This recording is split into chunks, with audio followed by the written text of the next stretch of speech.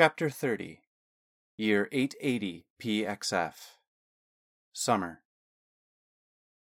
Nasji was an excellent teacher, and Thorn a gifted student, but the ways of enchanting are arduous and time-consuming. Over the following 5 years, Thorn had advanced from being merely an assistant in Nasji's work to having laid enchantments of his own as a final test to graduate from apprentice to a journeyman.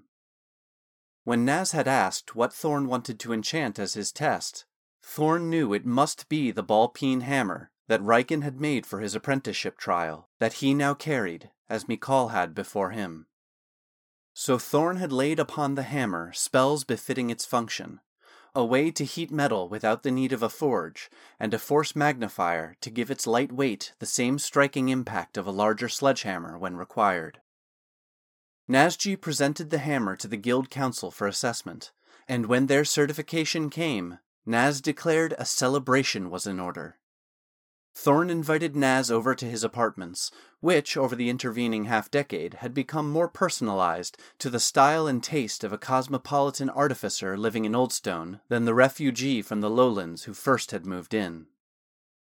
Thorn had on occasion considered returning to Elleryan, but the fear of the curse residing within him escaping and whatever its ultimate effects might be, held him close to the resources and protection Oldstone and Naz could offer. As it was close to midsummer, Thorn added to the celebration of his journeyman status an acknowledgement of the end of his 42nd year of being alive. However, he placed only 5 candles on the cake in recognition of Thorn's life, not the cumulated time of this life and the previous one. Over the candlelight, Naz stared a bit too long into Thorn's face, and Thorn gave him an acknowledging nod in return, knowing the question he must be about to ask. Thorn had begun to notice it a few months after Naz had discovered the curse. At first it was just little things, like that as his hair was growing back out, the strands of gray that had been apparent since he had first become knight captain were no longer there. Then, 6 months after that, by the time his hands had healed to the knuckles, Thorn, in a spate of contemplation while staring into the mirror, noticed the crow's feet around his eyes seemed less prominent. He had deluded himself that perhaps it was due to the diffuse light in Oldstone, instead of living under the unfiltered bright sun. 18 months after that, as he stood shirtless in front of the mirror, the weight and muscle mass he had lost was undeniable. Thorn had not become soft. His physique still conveyed strength, but not in the overwhelming way Talon's had. He attributed that to his focus on his apprenticeship and his more leisurely lifestyle under the mountains with no daily training. With some satisfaction, Thorn realized one of the things that would make him undeniably Talon back in human lands was fading. But now, 5 years on, looking over the birthday cake at Naz, he could not deny what was occurring. Thorn answered the unasked question in Naz's eyes. "I know. This is not the face of a human 5 years older than the day we met. I will assure you it is my face, though, or I should say, his. This is how Talon looked when he was first assigned as envoy for Duke Isul. His form was much bulkier, carrying nearly 30 more pounds of muscle, but this was indeed his face as I remember it." Nasji sighed with concern. I couldn't be sure. To my eyes, humans seem to decay as quickly as summer fruit left forgotten in a cupboard. But I didn't think my eyes were deceiving me so badly as not to recognize the lack of change in my closest friend." As Thorn blew out the 5 flickering candles, an uneasy silence followed, as they both knew the root of what was happening, and where it might lead. The truth now spoken about the curse affecting him more than just by healing his hands, Thorn began training again. At first, he started with just Casparian's sickle, but having trained and battled for so many years with a glaive, he quickly realized, like Osman, he would need an offhand weapon. Having nothing else readily available, Thorn began using the ball-peen hammer he had enchanted as a training stand-in for whatever weapon he decided to replace it with later. He knew he could not hide in Oldstone or even all of Limehold forever. He would eventually have to face his demons again. Year 880 PXF. Autumn. The snows of coming winter had already begun to fall outside the gates of Oldstone, when 3 young dwarves, all with glacial blue hair and beards, dumped the large ice-covered contraption on the doorstep of Naz's workshop. "Where's the Dragonborn?" the shortest of the motley group demanded. "Droven said there would be a Dragonborn here," he added aggressively. Thorn replied, "Nazji is delivering some ray catchers to the upper ingresses. I am his partner. How can I help?"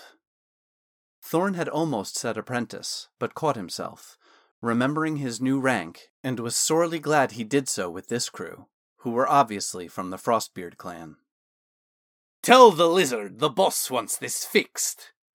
The short Frostbeard kicked the machine as he spoke, and then stalked away. Thorn bristled at the slur they had thrown, but knew better than to stir up trouble for himself and Naz by drawing the ire of the notorious mining clan. Thorn dragged the icicle and frost-covered machine into the workshop. He sliced his hand on the sharp crystals in the process, and the melting behemoth left a trail of snowmelt across the floor for him to mop up. Thorn wrapped his hand to keep from tracking blood around, but knew by morning the cut would be hardly more than a memory, due to the mysterious workings of the curse churning within him. Nazji returned a few hours later, right before closing time, and, seeing the twisted machine dripping water all over the floor as the ice melted, let out a disgusted grunt. "Ugh, Droven's kin dropped that off?" He walked to one of the smaller work tables where Thorn was cleaning and re-etching runes into a large heating plate for a tavern stove. "Yeah, while you were out. Not a very friendly bunch. I assume it is a rotary miner from down in the Frostforge depths, but hard to tell with the damage and ice," Thorn replied over his shoulder, eyes and concentration still on his work. He added, "Be a couple of days before it fully thaws, I suspect. I placed some totems I learned from my time in the desert around it that draw moisture to help with the mess." "We'll take a look at it after Hearth's Rest then," Nazji affirmed, and asked, "You have any plans?" Thorn spun around on his stool, having come to a stopping point for the day. Standing up, he replied, "I was hoping you had something we could do. Maybe hit Cascadia and the canals of the Cloudvale Steppes?" Thorn suggested. "Now that could be fun. You know, they celebrate the night of the drowned moon for a whole fortnight there, and they observe Hearth's Rest as a time of opening your heart to others and hospitality, so—" Naz's frills widened and flexed in anticipation of home-cooked cuisine on the canals of Cascadia. Grabbing his belongings to head out, he added, "I'll book the transit gate so we don't have to use the public transportation circle. And I've got a couple of returning stones charged, I think. Oh, and we will need masks. It is all about masks in Cascadia for Drowned Moon." Smiling ear to ear, Thorn said, "I'll take care of masks. I know a thing or two about costumes."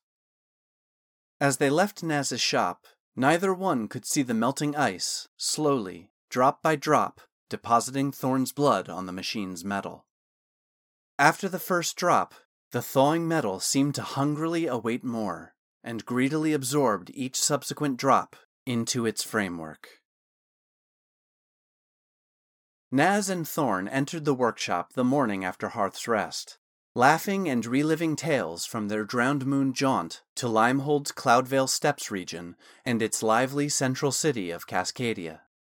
Singing along at tables over handcrafted ales bled into remembrances of tasting samples of residents' culinary delights served from outdoor kitchens attached to their homes.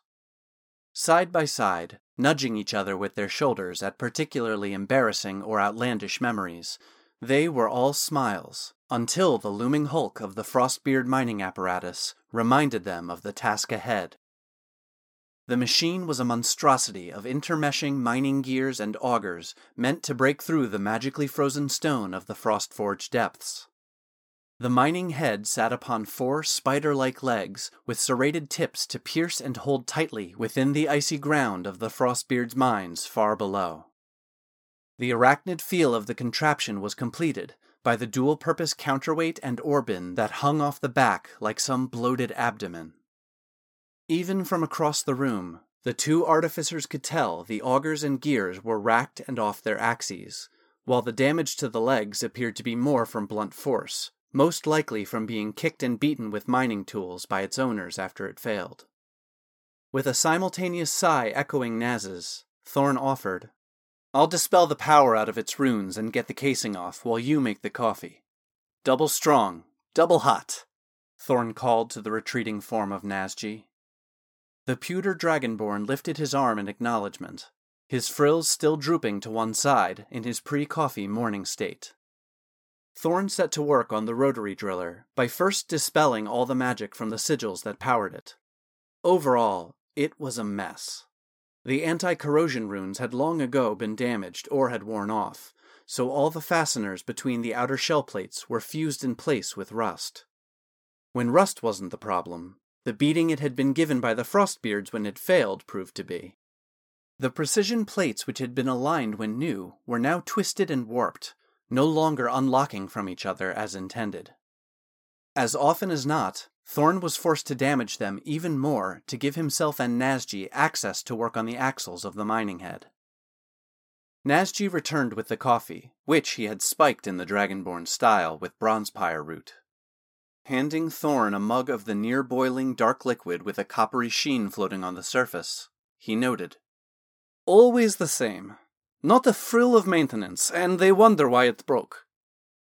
Naz walked around to the front of the machine, squatting down to get a better look at just how bad the augers were off angle. As Thorn finally wrested the last panel off the drill head, exposing the last axles and backside of the gears, he could immediately see the problem. A black rock a bit larger than his fist had jammed itself between the gears, bending their axles. He started to reach in to retrieve it, but as he did so, a memory from Talon's life screamed in alarm. It wasn't a stone, but a petrified obsidian heart. A demon heart. Before Thorn could even make a sound, the right front leg lifted off the ground. Shunk! With the sickening wetness of a knife plunging into a ripe melon, the machine's razor-sharp serrated leg thrust through Nazji's thigh, emerging out the other side and sinking into the polished rock floor of the workshop. Nazji tried to scramble away from the machine as it came alive, tendrils of demonic essence now flowing out of its every joint, but the machine's leg pinned him to the ground through his own. The automaton then lurched sideways. It slammed into Thorn, throwing him off his feet and causing him to skid across the smooth floor. Thorn watched in horror as the rotary driller stood up on its 3 remaining legs, lifting Naz into the air with the 4th, and drawing him close to the now wildly spinning augers and gears. Nazji thrashed like a fish on a hook, but the durability of his own scales and the barbed serrations of the machine's leg held him trapped. Seeing Naz held aloft by the demonic being inhabiting the mining rig, Thorn was momentarily frozen by the similarities to how Riken looked when the hellhound shook him in its jaws decades earlier. Talon's voice screamed in his head, breaking him out of his paralysis. "Not again!" Thorn dove forward, thanking the gods again for Lachlan instilling in him the need always to have his weapon at hand, and sliced through the already damaged spider-like leg of the machine at its joint. Naz and the portion of the machine's leg still embedded in his own fell to the ground with a clang. "Pull it through the other way, like you do with an arrow," Thorn shouted at Naz as he drew the demon driller's focus.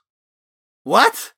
Staring in shock at his skewered leg, Nazji panickedly yelled back, "I've never been shot with an arrow! I've never even been in a fight!" The possessed rotary drill lunged toward Thorn on its 3 legs, hitting him with one of its augers which ripped through his jerkin. His chain shirt stopped the pointed edge, but Thorn saw the automaton seem to wince backward as it made contact with the divine armor's links. Naz, either not having the stomach to pull the bladed leg through his own, or thinking he had a better plan, began to cast a spell. "Naz, no!" Thorn cried, recognizing what Nazji was casting, and from his experience as Talon, knew of Demon's unique abilities regarding magic. It was too late. Naz reached out and touched the back leg of the machine, and as the arcane energy flowed into it, Thorn readied himself for the opportunity he knew was about to come. They were going to need a new plan. The silvery arcane energy of Naz's casting flowed over the arachnid-like form of the possessed rotary driller, and became corrupted by its fiendish power. The spell, meant to reduce its size to a more manageable scale, began to enlarge it instead. Thorn seized the moment, as the automaton grew larger, to dive under its legs, grab Nazji, and drag him into one of the windowed labs sealed with wards, slamming the door behind them. I was trying to help, Naz stuttered, trying to explain. It's okay. You didn't know.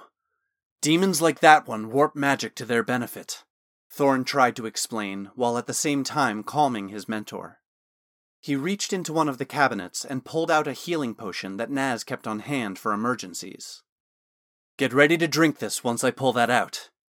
Thorn handed the potion to Naz and grabbed the machine's serrated leg. On 3. 1. Thorn didn't even wait until 2 to yank the leg the rest of the way through his friend's thigh. The Dragonborn hissed in pain and then downed the potion, which, while not healing the wound fully, got it into much better shape than it had been in. Okay, we need a plan. A loud crash came from the now huge drilling machine as it tore apart the workshop, making its way toward the lab Thorn and Naz were sheltering in. Its new size confounded it momentarily, but that wouldn't last for long. Thorn began to remove his jerkin. I know the spellbook, but any chance you've got a trick to make a divine chainmail be affected by a spell? What? No!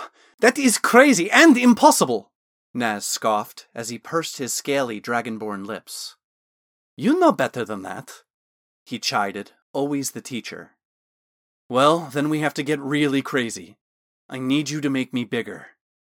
Seeing Naz shaking his head and about to say all the reasons why that was an even worse idea, Thorn pressed on. The shirt will size itself to whoever it is bound to, and we need it big enough to throw over that thing. He motioned through the window with his head to the possessed machine, now slamming its full weight into the door protecting them.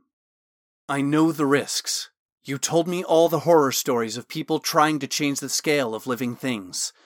But if the curse could heal my hands, it can certainly heal the damage from a simple spell. Eventually, at least. And there is one potion left, just in case. I just have to time things to throw the shirt before the spell incapacitates me, so it can destroy the demon like it did the evil coin. Naz was about to object when through the window they saw the demon-possessed driller turn away from them, hearing the noises outside the workshop coming from Inventor's Grotto. It turned and started to walk toward the opening leading to the causeway. This is crazy. You could die, Naz stated matter-of-factly. If we don't stop that thing right now, and all the artificers start throwing magic at it, lots of people will die. Thorn didn't hesitate any longer. Now, with bare torso and chainmail shirt in hand, he stepped out of the lab. He looked over his shoulder at his best friend and mentor. Hit me, Naz! Do it! Have that potion ready in case I pass out! Thorn braced himself as he looked Naz in the eyes. I trust you, brother. Naz looked to the machine headed toward the door, and then to Thorn, with his analytical arcane eyes comparing the scale of the two. I'm sorry, it is going to take a double cast. Brace yourself. Both of Naz's hands pressed into Thorn's back, and magical energy flowed into him. Ah!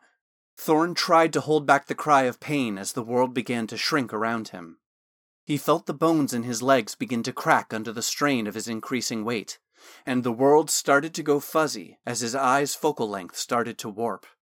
Knowing he only had fractions of a moment before the spell fully resolved and his body's new size would tear itself apart, he threw the chainmail shirt like a fishing net.